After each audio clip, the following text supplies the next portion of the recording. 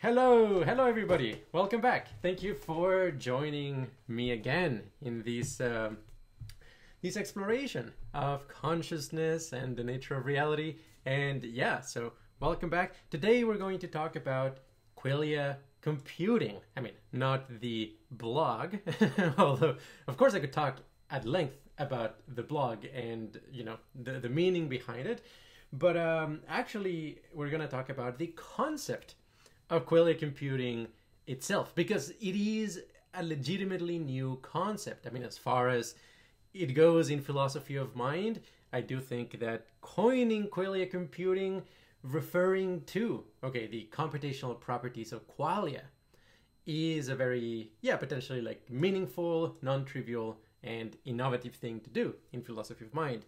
Now, before we go into Qualia computing as the subject of today's video, let's go through the Qualia of the day, which today is Eau Sauvage. Eau Sauvage. It's kind of like a very classic, I believe, 1966 citrus aromatic fragrance. And it's actually really great. I only smelled it recently, and I've got to say that I agree with Luca Turin in that it's a 5 out of 5 star fragrance. Now, I think it also classifies as a high entropy alloy of scent, and I recommend watching a video on high entropy alloys of experience to kind of like get a sense of what do I mean by a high entropy alloy. But just to kind of like briefly summarize it, it is essentially crafted to be exactly in the precise kind of in between aromatic and citrus without either of them actually dominating. And it generates like something that is kind of in between, that is quite fascinating. I mean, at a first glance, it's definitely a very bergamot-like scent. I would say, yeah, I mean, definitely something like 40 to 50% of the scent is like bergamot or bergamot. But also there's lemon and also neroli and rosemary. And to a lesser extent, there is a tiny bit of indole, which is essentially kind of like having the, the cachet or the rapport of white flowers, but within a bergamot type of vibe. And if I were to point out like one very cheap perfume that is somewhat similar to Eau Sauvage, it would be this one, which is lemon and ginger, actually. So like Eau Sauvage, interestingly, also has candied ginger facets.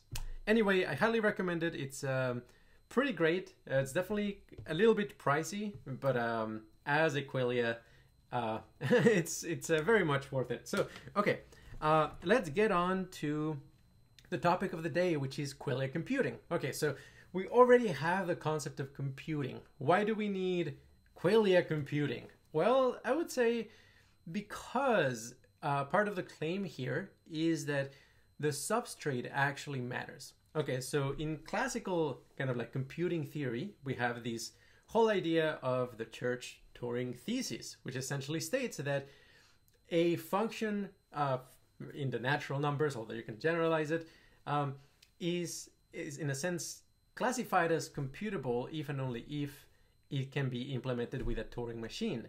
And you hear a lot of people kind of invoke the Church-Turing thesis in the context of philosophy of mind. That like, okay, we don't know exactly what the brain is doing, but because it's clearly some kind of computable function, I mean, we're not talking about like uncomputable things. I mean, like, let's be realistic. It must be on some level something that we can model with a Turing machine. And now, as far as kind of like in principle reasoning, I think this sort of holds. But we have to be really careful about not throwing the baby with the bathwater, so to speak, because it essentially presupposes a whole ontology for what is kind of the basis of computation, what computation is for, what is it about.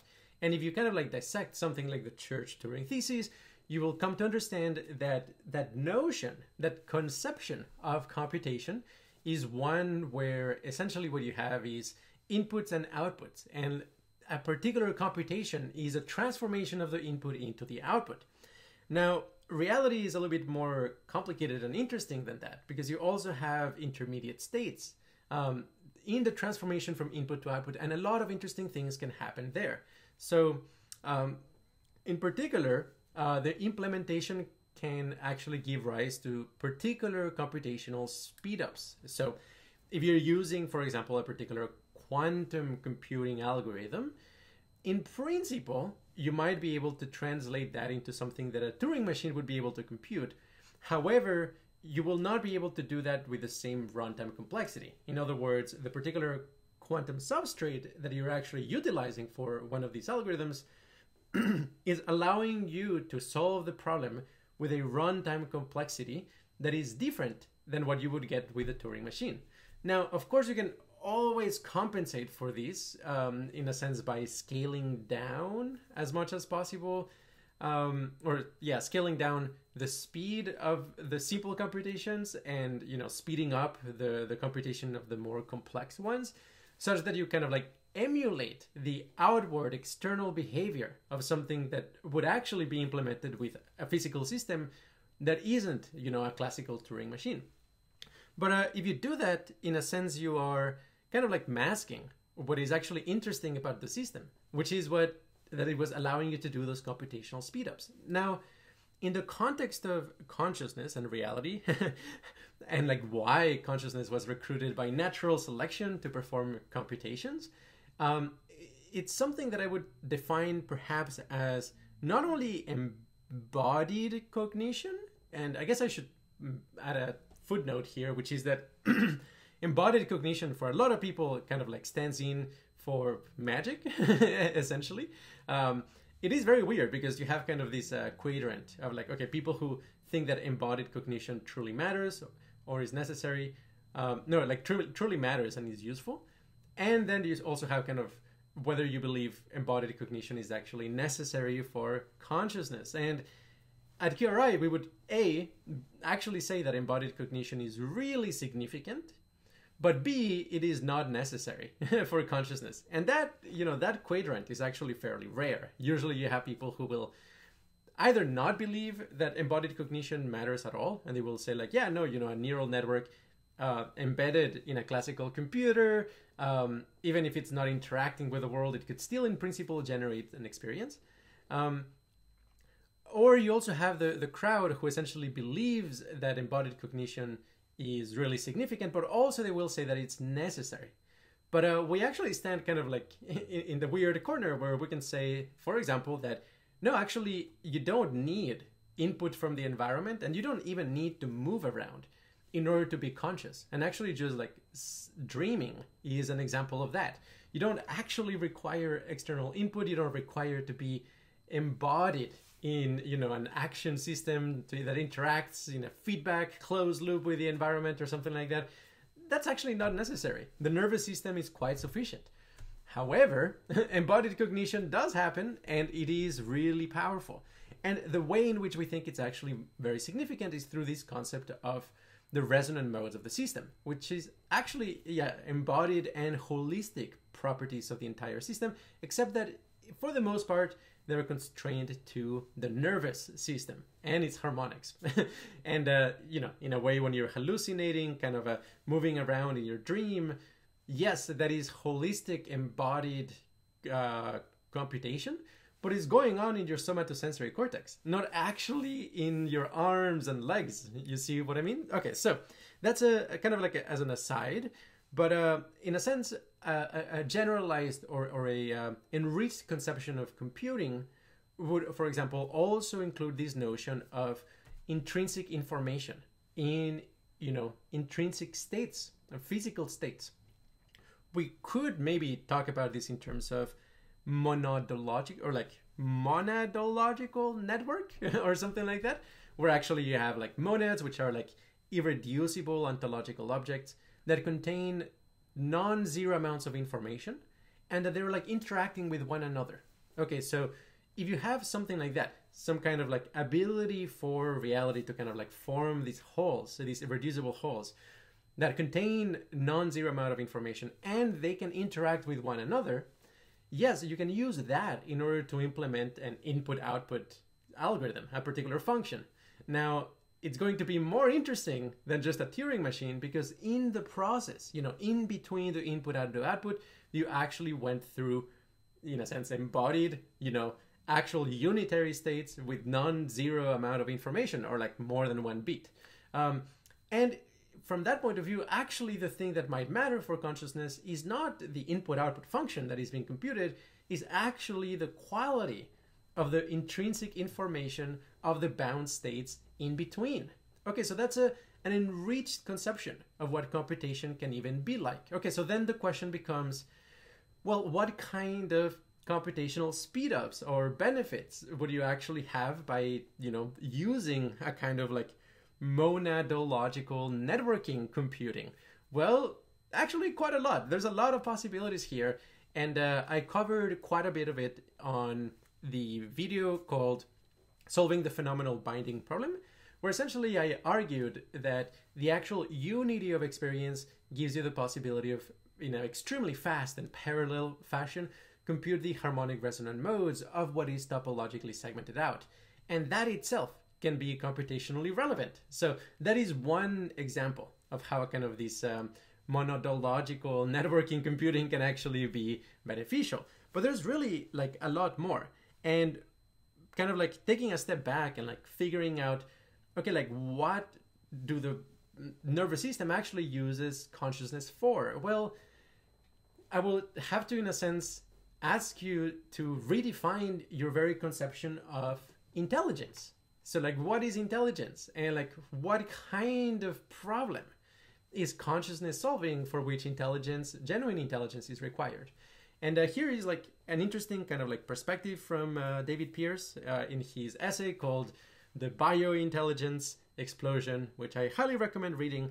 But I mean, basically one of the main overarching claims that he makes is that intelligence is actually a function of one's whole phenomenal world simulation, and not only a property of kind of the sequential, logical, linguistic, serial processing that is emulated, like that is running on top of this massively parallel world simulation that is being implemented in the nervous system. So it's very crazy to think about this, but like the actual way in which you render objects, the things around you, the shapes, the colors, the vibe, the mood in which you are, all of those things are contributing to your the information processing that your nervous system is actually doing. Like being in a particular mood is actually very computationally significant. It's not an epiphenomenon, is not trivial. I mean, there's a reason why it was selected by natural selection, why we are in particular moods that usually they're like adaptive to the particular situations in which we are, which is not always the case, but like at least from an evolutionary standpoint, that's why it was recruited. So there's actually quite a bit of ways in which we can enrich our conception of intelligence to go beyond just kind of, serial, logical, linguistic reasoning, which is, the classic conception of intelligence that, it's obviously really important, obviously correlated with a lot of really important things, but is by no means the whole account. And actually, if you just have that account of intelligence, you will be deeply misled about like what is it that the nervous system can do. Okay, so there's several things. Like number one, intelligence requires the capacity for binding, both local binding and global binding. Essentially, it requires the ability to generate a world simulation where features are actually properly bound to each other, such that like a particular color belongs to the shape from which it's associated in the environment, and you don't perceive like disembodied colors, for example. So that is like binding, and it's really important. Local binding is features put together for a unified phenomenal object, whereas global binding is that the features belong to the same experience, whether or not they're like immediately connected to a phenomenal object. But either way, I mean, like binding is both philosophically very puzzling and computationally very significant. So non-psychotic binding is a key ingredient of intelligence. But then you also have kind of like the self as a coordinating mechanism, something that allows you to, in a sense, model what is happening as happening to somebody over time, with agency and the capacity to kind of organize its contractions and its expansions in such a way that it navigates the virtual environment. So that's another part. And you could be really good at non-psychotic binding, but actually lack an adaptive sense of self. For example, with schizophrenia, or perhaps like some particular, psychedelic psychosis or something like that. Then the third one is perspective taking capacity. I mean, like that's a very intrinsically, challenging problem of how do you, in a sense, like simulate what others are experiencing and what they are believing that you are experiencing, and so on and so forth. Or in the case of somebody like Shakespeare, like sixth order intentionality. What does he think that she believes that he wants, that she dislikes? So like that kind of like ability to reason, okay, that's also like something upon which it's predicated upon which the properties of world simulation, and which is integral to intelligence. Then also we need a metric to distinguish the trivial from the significant. And we can talk about like, okay, like somebody like Kim Peek has tremendous computational power when it comes to calendrical questions or arithmetic and things like that. But it's not the same as a Perelman, somebody who can prove the Riemann conjecture. And like, okay, like that requires some kind of understanding to be able to distinguish the trivial from the significant. And that's not only just kind of like an IQ type of skill. It requires kind of like some deep heuristics, and ultimately requires some kind of like philosophical insight into what matters in reality. So that for sure is another key component of intelligence. Then you also need the ability to navigate and utilize different states of consciousness. And like you could have somebody who's really good at math, but in a particular bad mood destroys his or her life, right? So in that case, like that particular person would not be very intelligent when it comes to navigating particular mood states of consciousness. I mean, let alone, I don't know, DMT or something like that, which is kind of these extreme changes in the state of consciousness and the computational properties that entails. So being able to navigate that, it's quite, importantly, something that intelligence is to some extent related, to which is related. And for sure, I suspect that, the super intelligences in the future will start by looking more like, a super Shulgin Academy as opposed to, I don't know, a super Watson or something like that, or a super GPT-3. And finally, like number 6, it is, kind of like the serial logical linguistic reasoning, which, it's essential. It's obviously key in order to create, digital computers, in order to reason philosophically, and for sure, in order to kind of like do altruism at scale, kind of like this systematizing type of intelligence. But it's important to recognize that that's just one element of a lot of different other kinds of intelligence that are really non-trivial. I mean, like one of the things that David Pierce points out is that AI researchers may confuse the agreeable, may confuse empathy and the perspective-taking capacity of people with just the personality factor of agreeableness.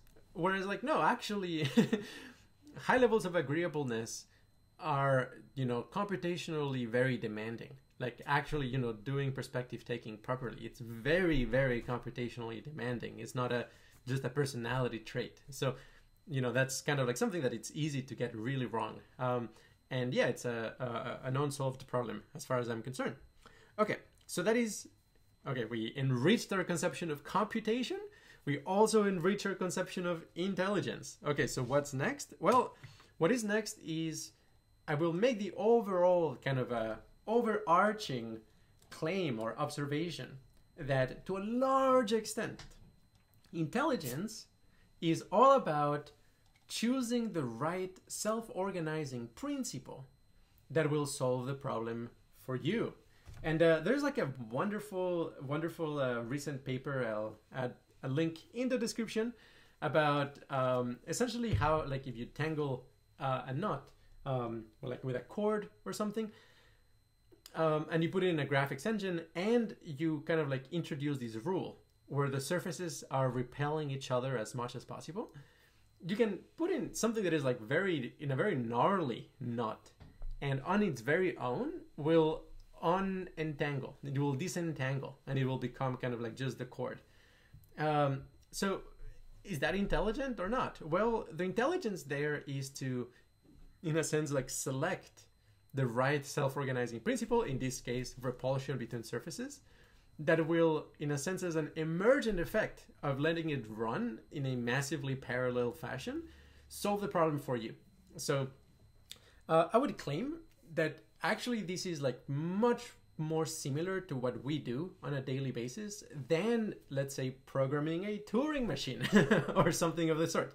So the claim is that, okay, yes, we do have like some specialized hardware to some extent, but also we have the capacity to, in a sense, like program self-organizing principles that then will solve the problem for us. And there's a lot of examples of these, and the thing that is actually tricky, the thing that is, in a sense, the meta intelligence behind this, is the capacity to train new self-organizing principles to solve new problems. And that, I would say, it's completely fascinating property of our nervous system, that we're capable to, in a sense, like reprogram it so that it instantiates new self-organizing principles. Okay, so let's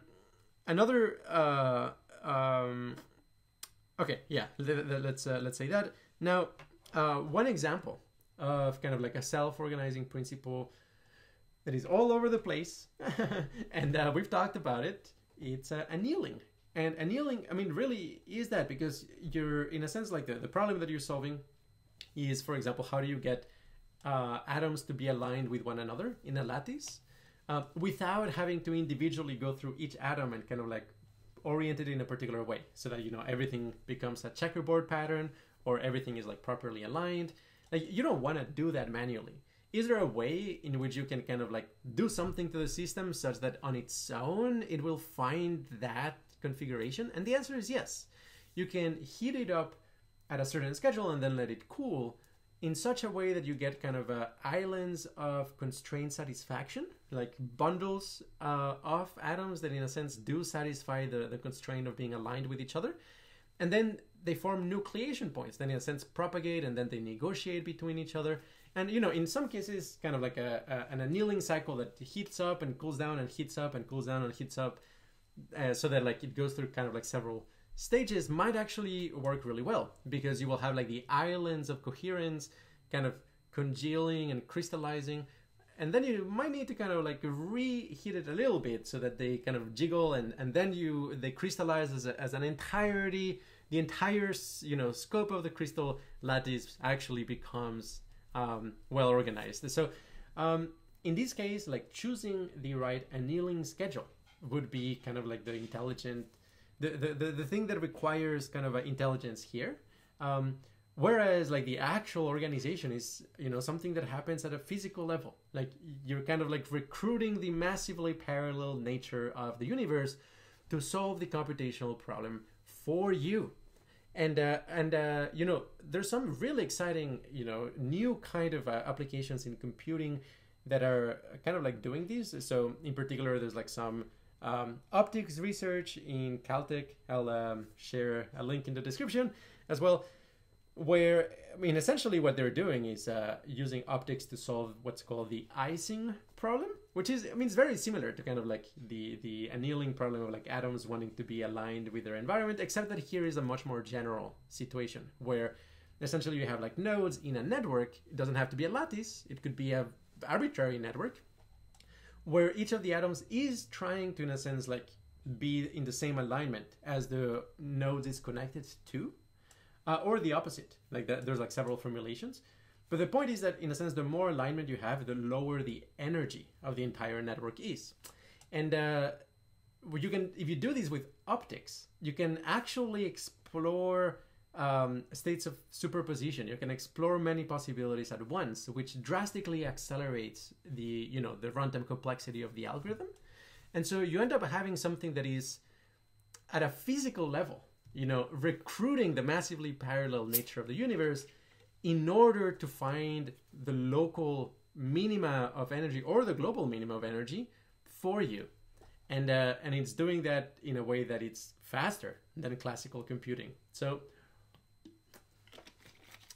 when you have something like that, then actually the problem becomes not how do I solve this constraint satisfaction problem? Actually, the problem becomes how do I take the problem that I have and then cast it as an Ising problem? Because then you have the specialized hardware and the physical system, you know, the self-organizing principles that will solve the Ising problem for you. So actually, yeah, the non-trivial problem here becomes how do you map your problem into an Ising problem?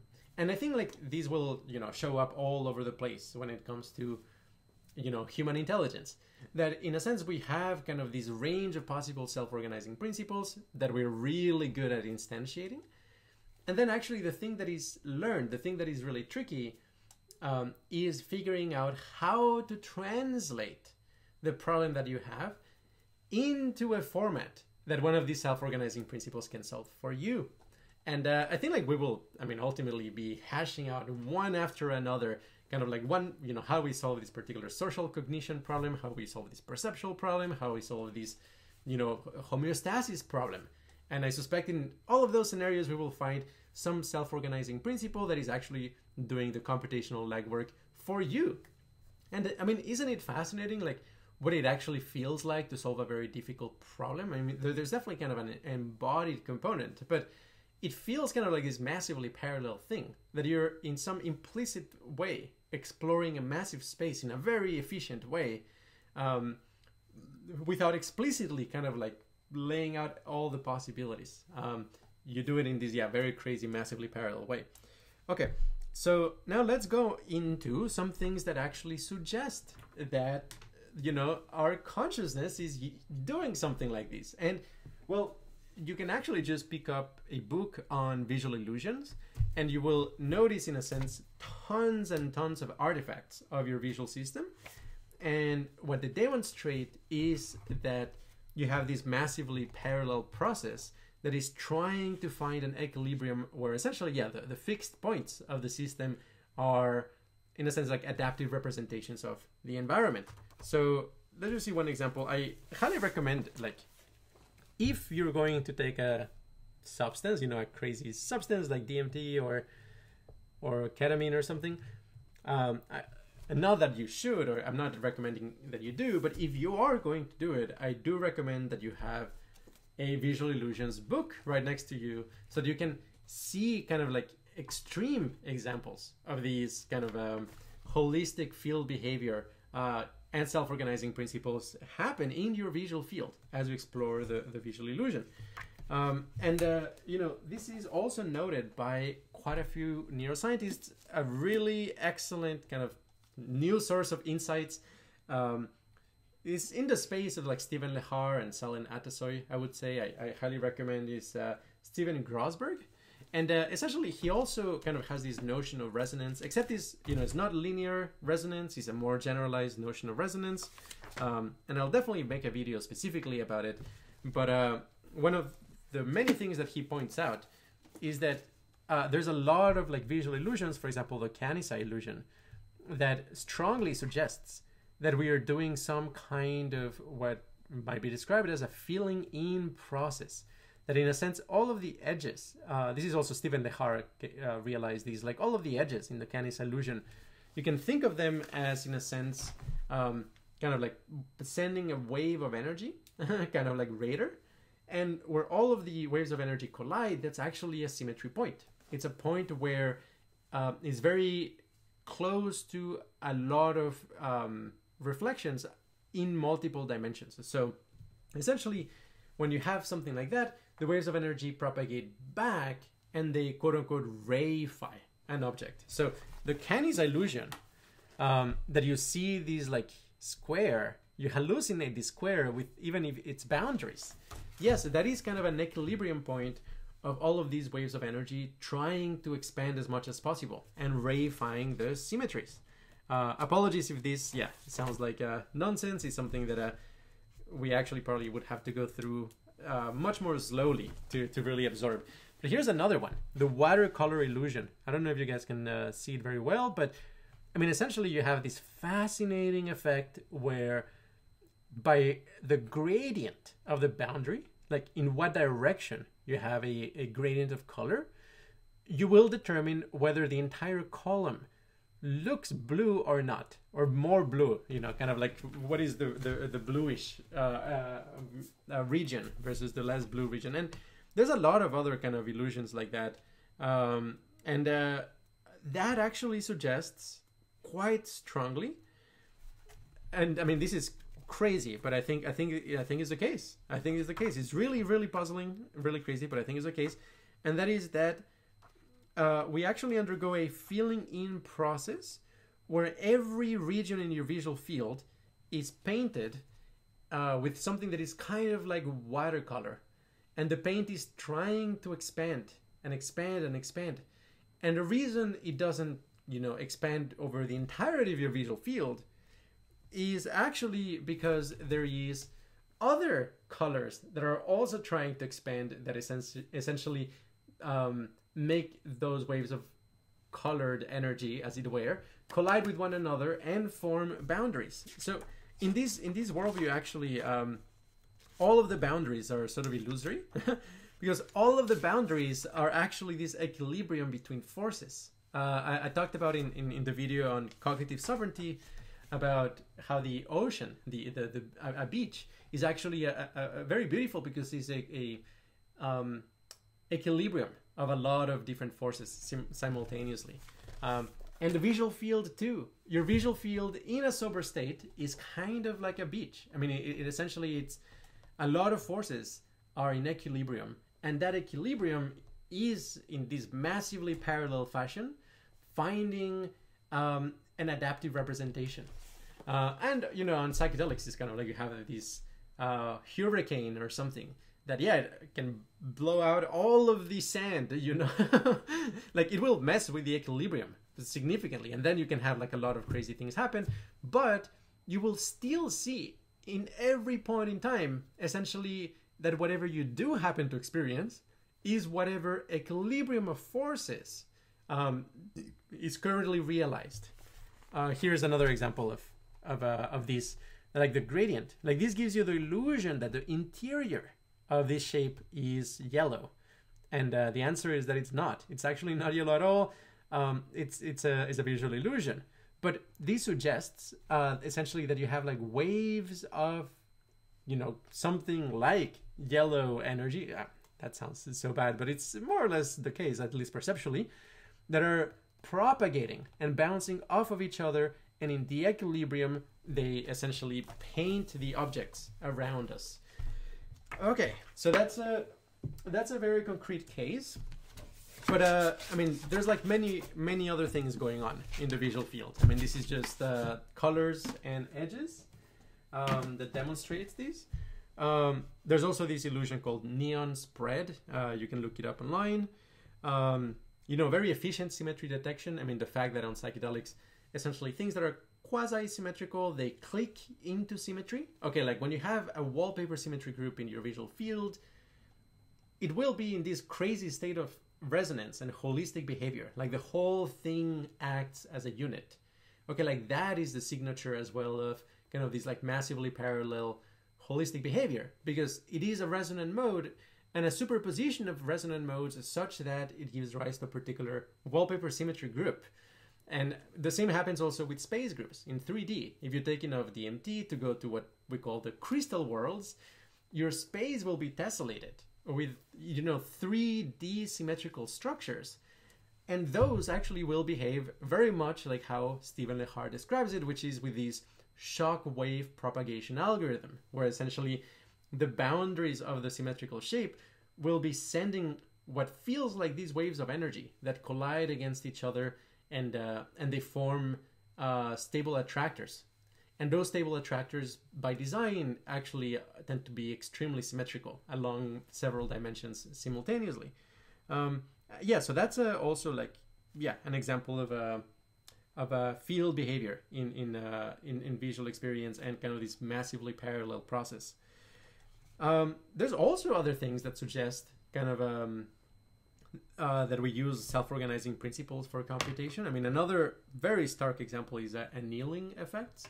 I mean, very generically on psychedelics, they are kind of like broad spectrum energy enhancers. You will experience periods during a psychedelic state where, in a sense, you will feel that your energy body is resonating in a particular way, where the resonant modes will start to interlock with one another. And if you kind of like follow that gradient, we could talk about, for example, some sort of like oscillatory entropy. I mean, this is kind of like inspired by the concept of, harmonic entropy. It's a concept in music theory. I highly recommend looking into it as well. But yeah, I mean, essentially how pleasant a particular chord sounds like can be computed and approximated essentially by how complex would a superposition of harmonic resonant modes be in order to generate the spectrum that you're hearing. And essentially, like, more simple chords tend to sound better, and it's for this reason, because you can kind of generate that sound with few harmonic resonant modes. Okay, so likewise on a psychedelic, when you're getting to kind of like these very, very mystical states, they tend to be very low in information content. For example, like empty space or the feeling of everything converging into one point and things like that. So those would be low in oscillatory entropy. And the fact that they happen, where they happen, and in the way that they happen strongly suggests a crazy annealing effect where, like, maybe in the second hour of your LSD trip or something like that, things are kind of like still very chaotic. But then if you meditate on it and you try to kind of like find the peace within, as it were, maybe by the, third or fourth hour, you can kind of enter into these like spaces that are like resonating in synchrony. And those would be like much simpler. And they tend to be also much higher in valence, much more blissful, more mystical, more loving, and so on. And generally speaking, they tend to be very simple. And also that actually somehow it's healing for reasons that I'm not going to go into this time. If you're curious about it, you can look up Healing Trauma with Neural Annealing, which is a presentation I gave at the Oxford Science of Psychedelics Club. It's online, you can find it. Okay, so like crazy annealing effects also suggests that, a lot of what's going on in our experience is actually the result of these self-organizing principles, running in a massively parallel hardware, and how they interact with one another. Now, I'll also mention that there is these crazy things that can happen on meditation. For example, nimittas. And nimittas are essentially when there's a threshold of concentration, and you can look up Buddhist annealing, a video I made about like, okay, how do we quantify concentration? What does concentration even mean in the context of meditation? I go much deeper into it, but a very, very broad picture is that concentration is sort of like a coefficient of how many of your resonant modes are either in a state of harmony, could be, for example, different scales, but they're like interlocking with each other, resonance, and synchrony. So when you have those, the more of your harmonic resonant modes are either in resonance, harmony, or synchrony. There's also this generalized concept called coherence in neuroscience, which actually captures these in a much more general way. So whenever you have that, whenever a lot of your resonant modes are in a state of coherence, that tends to be a highly concentrated state. So when all of your resonant modes are, in a sense, interlocking such that your attention gets concentrated in the center and it doesn't move from the center, okay, like that would be a highly concentrated state of consciousness.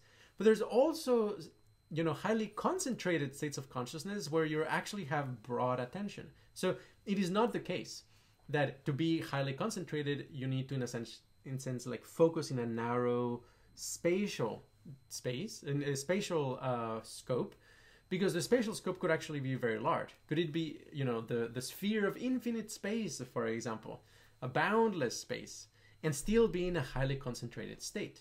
So when you cross a certain, you know, level of concentration, you start experiencing this thing that is called nimittas, where many of them are described as like luminous. So essentially, you can feel like this very, very bright light, like at the top of your visual field. You don't necessarily look at it directly, but it's kind of like influencing your visual field, almost as if there was like a light behind that you weren't like perceiving directly, but it's like shining into your visual field and somehow like making the rest of your energy body coherent with it. So that's one example of a nimitta, but there's also amodal nimittas. So kind of like the feeling of like very strong gravity in one particular direction. Now, all of those things can be interpreted as essentially field behavior. Especially we have kind of like an electromagnetic theory of consciousness. In some, you know, formulations, we could actually talk about the way the attention flows as literally following, for example, the magnetic field lines. And that in a sense, when you're shifting your attention from one place to another, you're kind of like shifting the magnetic field lines of your consciousness so that it gets directed in a different way. Now, this kind of like connects with an empirical description of, in a sense, how you do world building with your imagination.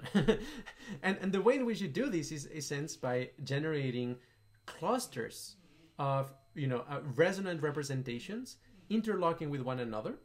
And this gives rise to this concept. I'm throwing a lot at you, but yeah, hopefully some of you can take it, which is the concept of an oscillatory complement. So if you are like fully absorbed into a particular shape, let's say a hexagon, the crazy thing is that, you know, if you're fully absorbed into a hexagon, it's not that you actually become a hexagon. You know, it's not that your consciousness is shaped like a hexagon. It's actually something a little bit crazier than that. Your consciousness has become the oscillatory complement of a hexagon, meaning that it resonates with a hexagon. And actually, the entirety of your experience will consist of something that is shaped like a hexagon, which is a tiny component of the experience, and the rest of the experience, which is the oscillatory complement of the hexagon. And that is what you're becoming. And that is a thing that is actually very low in oscillatory entropy. Okay. And also, importantly, there are two things that your nervous system is constantly trying to do. I mean, this is kind of like from, you know, free energy principle from Carl Friston, but we're blending it with connectome-specific harmonic waves, like Selene Atasoy, and then adding, for example, neural annealing and the symmetry theory of valence to actually create a unified paradigm here.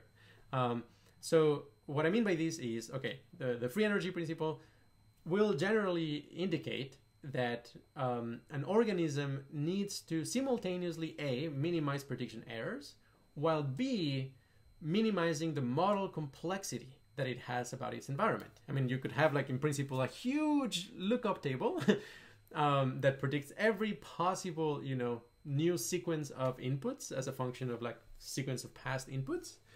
But it's, you know, computationally intractable, and it's impossible to, in a sense, like actually get all of that trained up. You know, you would need an infinite amount of computation, or like a very large amount of computation. So in practice, you actually require a balance between how complex your model is internally and, you know, how good your prediction of the environment are using that model. And the claim here that we make at QRI is that actually what the nervous system is truly trying to minimize is dissonance between its harmonic modes. And what does that look like? Well, that looks like harmonic modes that are similar to each other. They're not actually capable of interlocking. So they generate these like strong beat patterns, which in a sense create these very sharp derivatives, these very sharp transitions, which in a sense is a risk factor for strain. And strain is the thing that is actually, you know, the thing that actually feels unpleasant. You're kind of this field, and whenever that field is actually experiencing strain, that feels unpleasant. So if you want to minimize the strain, you've got to minimize the risk factors for strain, which is stress for the most part. And if you want to minimize stress, you will want the harmonic modes to actually interlock with one another so that the energy that one harmonic has can be passed on seamlessly to the other one without, in a sense, friction or stress in between. And, as a consequence of this, all that you ever actually are, trying to do from the point of view of aliens is minimize the amount of dissonance that you're experiencing. And there's like two key ways in which dissonance arises. Like, first of all, you have bad predictions. Why? Because there would be a lack of coherence between one layer of the perceptual system and the surrounding one. In a sense, like you have a nested hierarchy of layers, and each layer is trying to predict the one around it. So a prediction error is kind of dissonance between one layer and its surrounding ones. That's like when, an abstract model is not actually able to predict very well the next input of the more concrete kind of like neural layer, which is connected to the environment. Second, though, you're also trying to minimize model complexity because very complex models can have a lot of moving parts which can actually grind on each other. Or you can, look at it projectively in a way, like when you have like a very complex model and you project it from several points of view, in a sense, like different projections can actually generate internal dissonance. And that's something that you're trying to minimize as well. So in practice, the thing that minimizes the total amount of dissonance is going to be actually something that satisfies a lot of kind of machine learning properties, desirable machine learning properties or statistical properties, which is it will balance out accuracy of predictions together with internal model complexity. Now, the reason I say all of this is that I think that kind of like the non-trivial insight here is that our model of the world is something that we are constantly updating. This like internal simulation that we have of the environment, who we are, where we are, what we're doing, and so on, is something that, we're constantly refreshing. And every time we refresh it, we're trying to capture what is essential of it while simplifying it, making it more elegant, making it more compressible, more generalized. And that's like just ongoing all the time. And I would actually equate it with something like nonlinearities in a nonlinear optical system where, actually, the thing that you're experiencing is the standing wave pattern of the nonlinearities of the harmonic modes of your nervous system. And you're kind of like keeping that alive. Like whenever you are in a particular situation, you're keeping alive that particular set of nonlinearities and you're updating them, constantly updating them. And in a way, like different cognitive styles can be thought of as like, okay, different styles of updating that internal nonlinearity and what that entails. Where, for some people, there's like a much bigger dissonance caused to certain kinds of model complexity than others. Or, in the most extreme case, you have people who have kind of like specialized hardware versus people who have kind of like, you might think of it as like CPUs, where in the one hand, they may kind of like have very natively self-organizing principles that are really excellent at something, for example, like social cognition, whereas like somebody else might actually not have them and need to kind of like emulate that behavior in a much more sequential, serial, and kind of like digital, discrete fashion. So that's another, very key difference. And in that case, you will have a little bit of kind of like buffering effects where the model complexity may be too high relative to its prediction error rate. And in that sense, there's both artifacts from people who have kind of like a more native self-organizing principle to solve a problem versus people who run it in a sequential fashion. There's pros and cons, but okay, sorry, I'm getting out of world building. Okay, so when we update our internal world simulation, I want you to notice, next time you're tripping or next time you're meditating, how, in a sense, in order to keep, for example, hallucinating a sphere in your visual field with your eyes closed, you need to, in a sense, hit it with what feels like some kind of like sensing wave. Okay, you might describe it as like a wave of energy. You might describe it as kind of like ethereal sensing or something like that. I mean, it feels kind of like very, very mysterious, but I mean, I think like this is the holistic field behavior of your experience. Ultimately, it will be something we can scientifically understand. But to give you a sense of this, it feels like ray marching in in graphics. That essentially you have all of these rays of light that are kind of like being propagated, and they need to hit the sphere in order to energize it. And you need to do it from many points of view, from many directions, so that you narrow down the actual position of the sphere.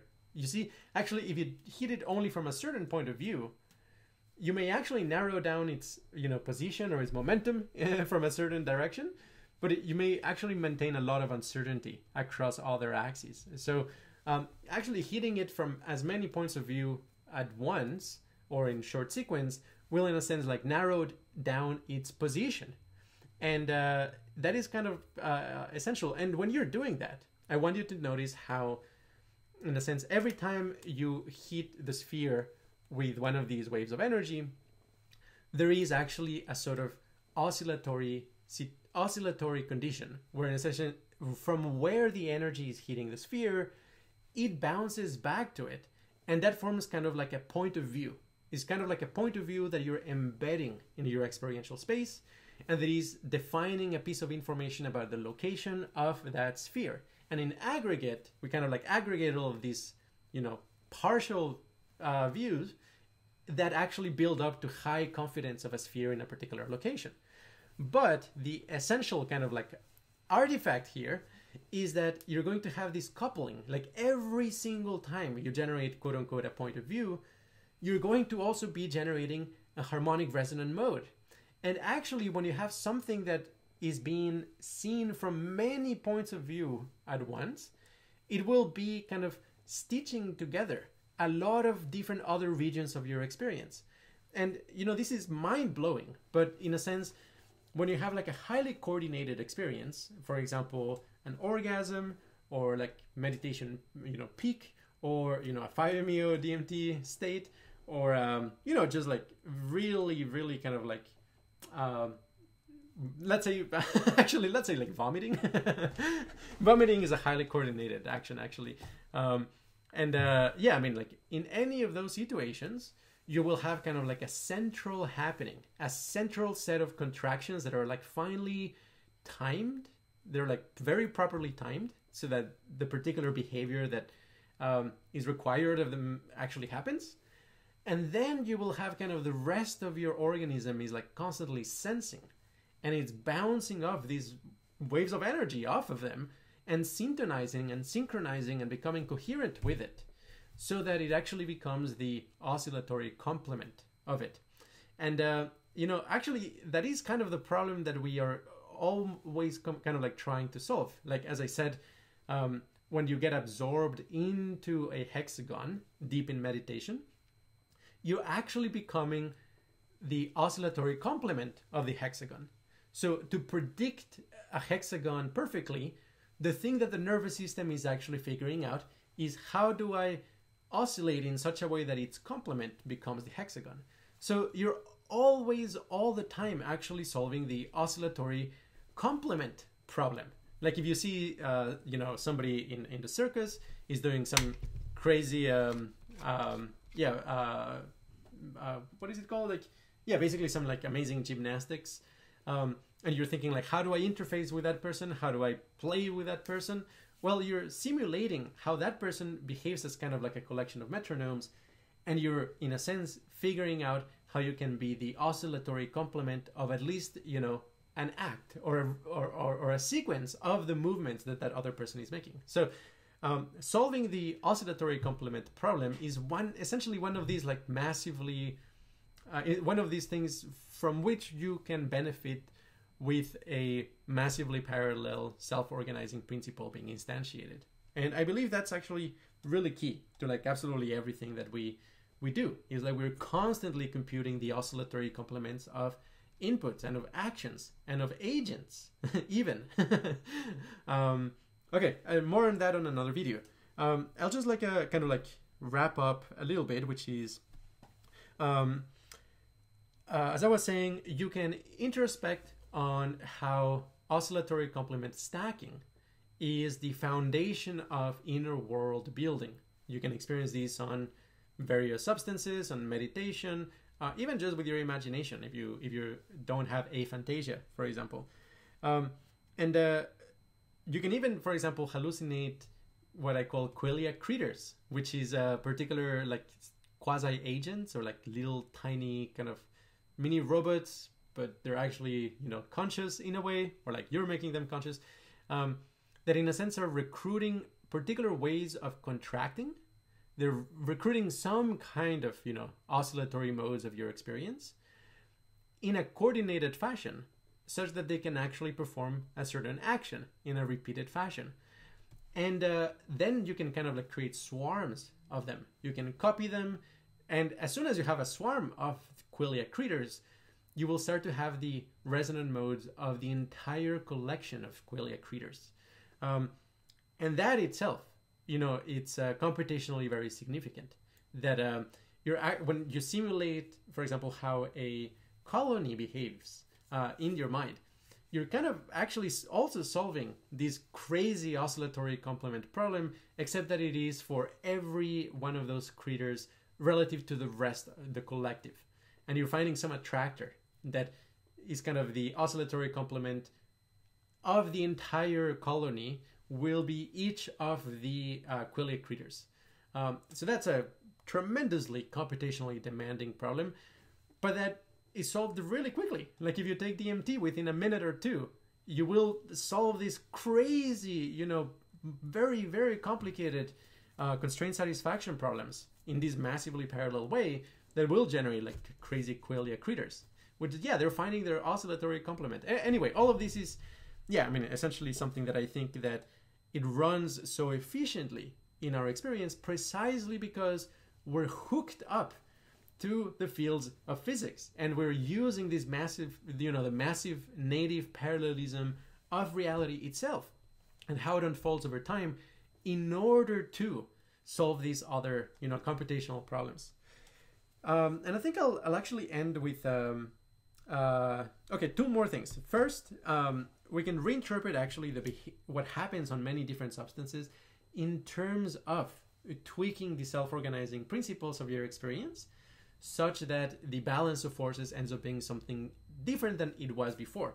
Now, in particular, I would mention that something like DMT, I think of it quite a lot as a massive energizer, like essentially is like energizing the entirety of your experience, which generates crazy nonlinearities, which is essentially these like standing wave patterns that are self-reinforcing, and with a bias towards like the high frequencies. So in a sense, a lot of what happens on DMT is kind of like very fast flickering, very fast resonant modes of your nervous system, which as a consequence generate these kind of waves of energy that they collide against each other, and then you get these attractor states, kind of these crazy geometrical patterns that are in a sense the energy sinks of that state. And yeah, if you look into them, you actually study them, you will see, there's a lot of physical behavior in terms of like, well, what the shape of these objects actually corresponds to is to an energy minimization process. So for example, you will experience on DMT a lot of hyperbolic geometry, a lot of minimal surfaces. Yeah, all of that is like very reminiscent of energy minimization in physics. So I mean, similar to, okay, like now we have hardware from Caltech that can solve with optics the icing problem, and then the problem becomes, how do we translate, the problems that we care about into an icing problem? I would say, similarly, the nervous system has this crazy capacity to generate these insane nonlinearities in its experiential field, and then finding its local energy minima.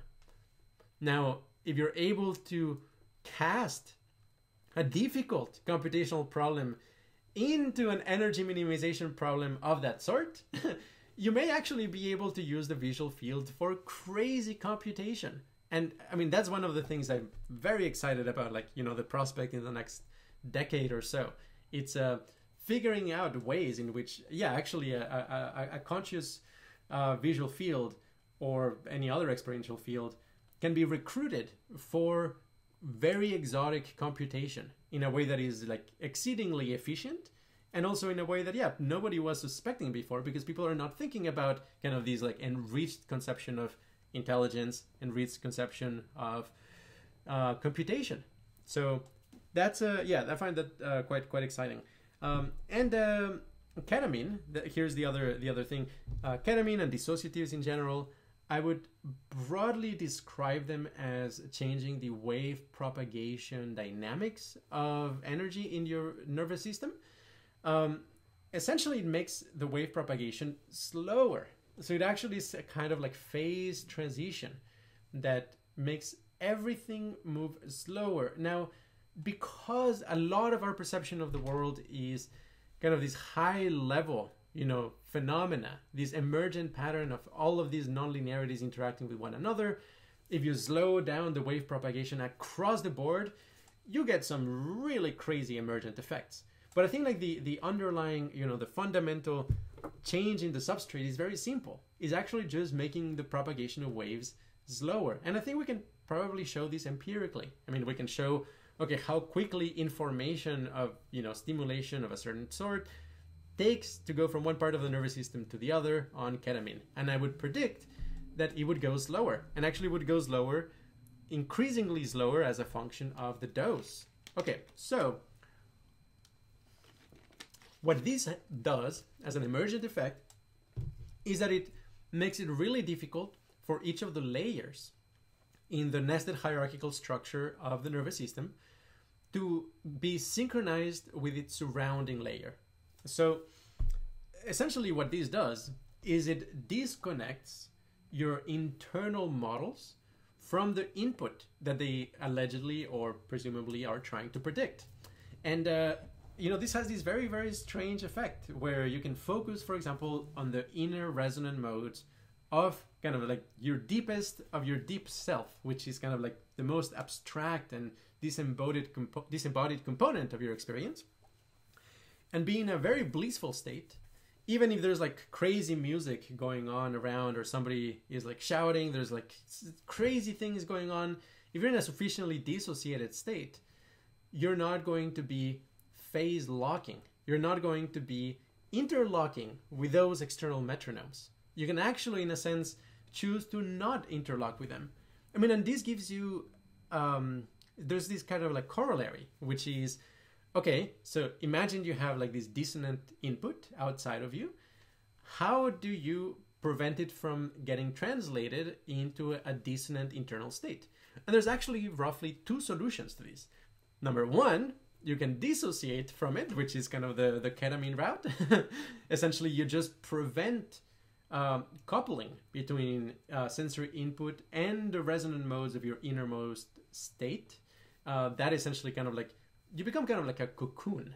Essentially, the wave propagation dynamics of your innermost experience, they just don't resonate with the other layers. So they can kind of just exist on their own, you know? But then the second option is to predict the input perfectly. So people who do a lot of like noting meditation, for example, like very quickly noticing every tiny sensation arising and passing, well, they can become really good at essentially chopping down stimuli and predicting it really carefully and very precisely. And if you can do that, you can, in a sense, like cancel out preemptively what the input is going to be. So you have these completely different strategies. And like, okay, like A, you become really good at predicting, or B, you become really good at dissociating. And yeah, I mean, ketamine would be the latter one, but there is an advantage to actually temporarily dissociating, which is it will, in a sense, lower the embodied constraints that usually we have learned, you know, like kind of like our muscle memory. You can kind of disembed yourself from those weights for a while, and then reduce model complexity internally. So to a large extent, I would describe something like ketamine as annealing technology targeted towards the innermost model complexity. That in a sense is like something that you might want to take if you need to reduce model complexity. Whereas like psychedelics across the board, they're more complicated mostly because they don't necessarily dissociate you from the lower layers. So actually you may end up kind of like dragging into those like crazy mystical states also all of your human emotions and human needs and all of that, which can be pretty unpleasant. Now the really crazy thing that happens is when you combine both dissociatives and psychedelics. I have a video and an article about what we call free-willing hallucinations, which is essentially states of consciousness that emerge from, let's say, 100 micrograms of LSD and 100 milligrams of ketamine taken at the same time, or you first take the LSD and a couple hours later the ketamine. But the point is that peak effects kind of like happen in conjunction. And my interpretation there is that you are effectively getting the dissociation from the lower layers of the predictive coding aspect of the nervous system, and yes, making like the energy propagation slower. And on top of that, you're energizing the system, which is something that the psychedelic is going to be doing. So it's kind of like you become this cocoon, this innermost kind of like experience, dissociated from its environment, but then it's like supercharged, like super energized. And under those conditions, you can experience some of the absolutely most bizarre, crazy, intense, and compelling nonlinearities in the nervous system. And I really believe, essentially, that as soon as more researchers, neuroscientists, people, like Steven Grossberg and so on, actually experiment in a very rigorous fashion with, straight up combining LSD and ketamine. A lot of these kind of pieces of the puzzle will come together, which, these videos kind of like an advance in that direction. But we're still pretty far from a complete understanding. Okay, so that is LSD and ketamine. So like what happens with dissociatives and psychedelics. The thing I will conclude with now, finally, is kind of like an implication of the fact that we represent the world with kind of this, what we call a world sheet, this depth map. So that is the representation that is constantly being updated. And on DMT, essentially something that happens is that you experience so much, waves of energy that are generating these nonlinearities, and the nonlinearities are being generated faster than they are able to, in a sense, dissipate. So the homeostatic level of amount of qualia that you're experiencing ends up being higher. So you end up having like these representations of the world that are like enriched with color and texture and movement. And then the question is like, okay, like how do you fit all of that together into a unified experience that is elegant, that is minimizing its model complexity?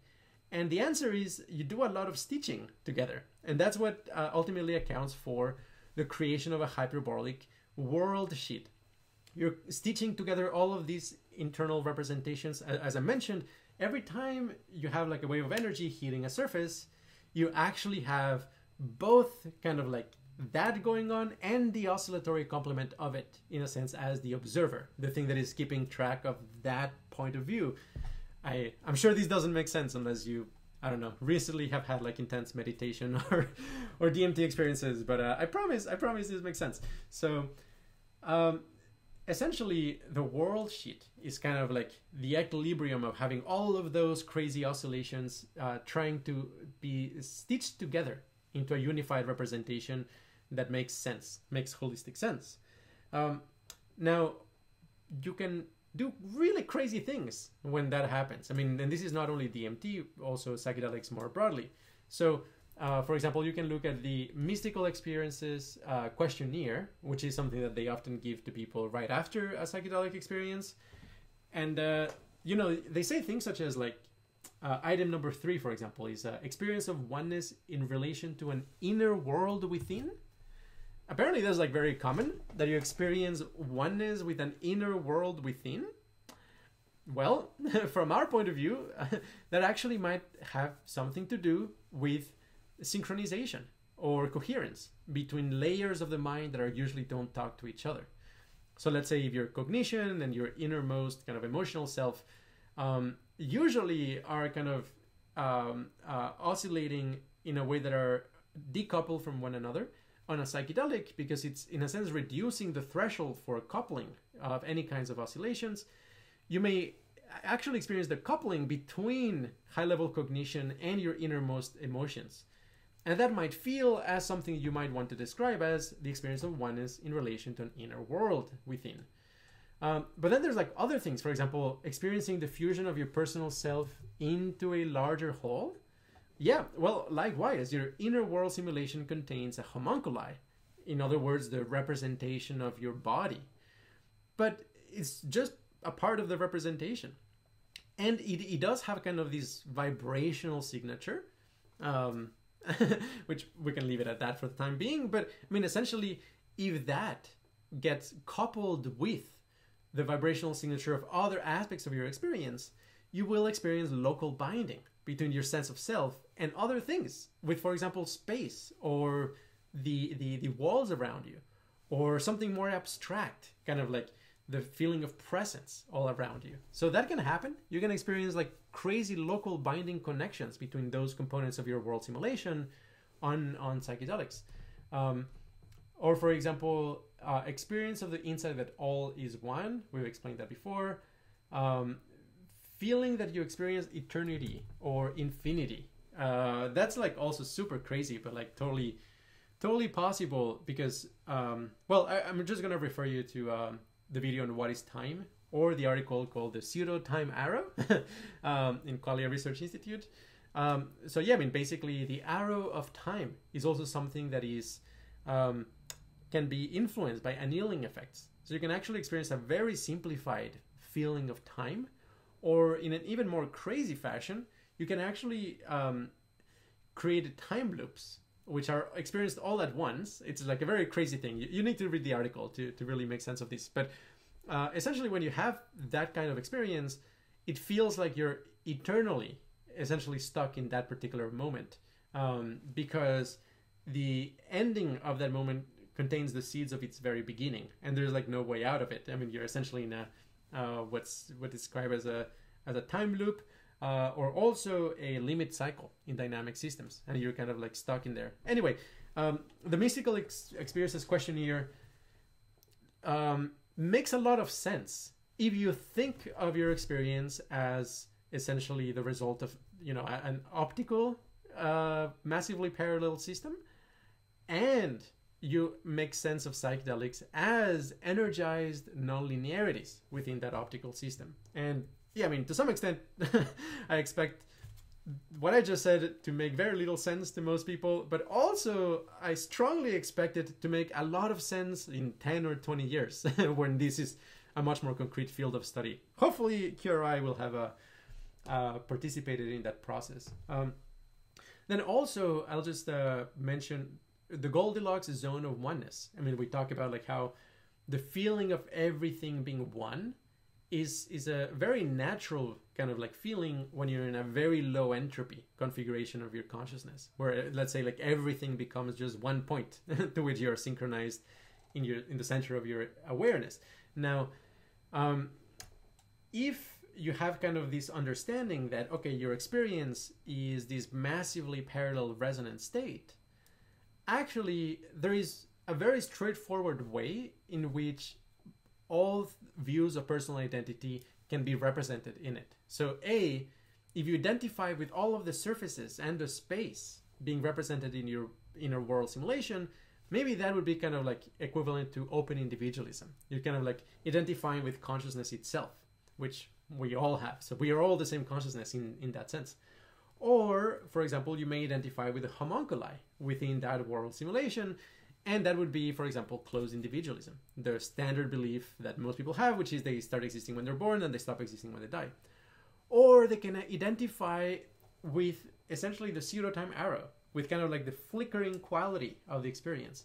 And if they do that, then they would actually be kind of like identifying with empty individualism, that we are just one time slice. And the thing is, beliefs about personal identity are in this picture something that corresponds to different configurations of the world sheet. Like if the world sheet is sending most of the attention towards like space itself, for example, okay, that would lend itself to open individualism. Or, you know, most people, their intuitive kind of like sense of self would be kind of like constantly generating these oscillatory complements with the homunculi. The homunculi, the inner sense of self, as kind of the lead or the nucleation for resonant modes. And that, yes, has a really strong closed individualist kind of a feel to it.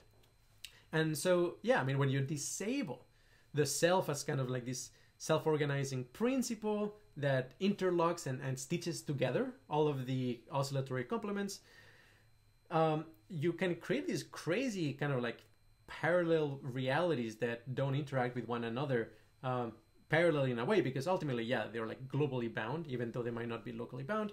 And when you do that, yeah, the sense of self doesn't really exist. And so like representations for open and empty individualism become much more accessible. But I think that a very plausible kind of like way of developing compassion, not being so afraid of dying, and kind of like being in touch with one's emotions and so on, would be to actually cultivate this feeling of the three views of personal identity being somewhat true simultaneously, so that you identify with consciousness as a whole. So you both feel a sense of responsibility towards like the well-being of other beings, but also you stop being afraid of death because you identify with kind of a consciousness itself. But also you identify with yourself, with your own individual persona, so you actually, you know, kind of like take care of that timeline, which is also really important. You are the best steward of your timeline. And also that you care about each moment of experience, which the narrative self doesn't always necessarily care about. Although that's a topic for another video. Yeah, I mean, just to conclude and wrap up, I very much believe that when we gain kind of world sheet manipulation technology, kind of like a very, very well controlled DMT type of experience, we will be able, in a sense, to recruit the massively parallel self-organizing principles that our consciousness is instantiating in order to speed up particular computational problems, or speeding up the speed at which we find the solutions to computational problems. And yeah, I mean, I think this is going to be an ongoing thing for many decades to come, that we're going to find more and more ways in which, you know, neurons in a petri dish, or then the nervous system of a particular, you know, insect, and then the nervous systems of humans are, in a sense, solving computational problems in a far more general way than you would expect if we were just thinking of them in terms of classical computing. And that is a really exciting journey. And yeah, I mean, I'm very confident it's going to rock the way in which we make sense of intelligence, of computation, and of what it is to be conscious. So with that, thank you very much. And I'll talk to you another time on another topic. Infinite bliss, everybody.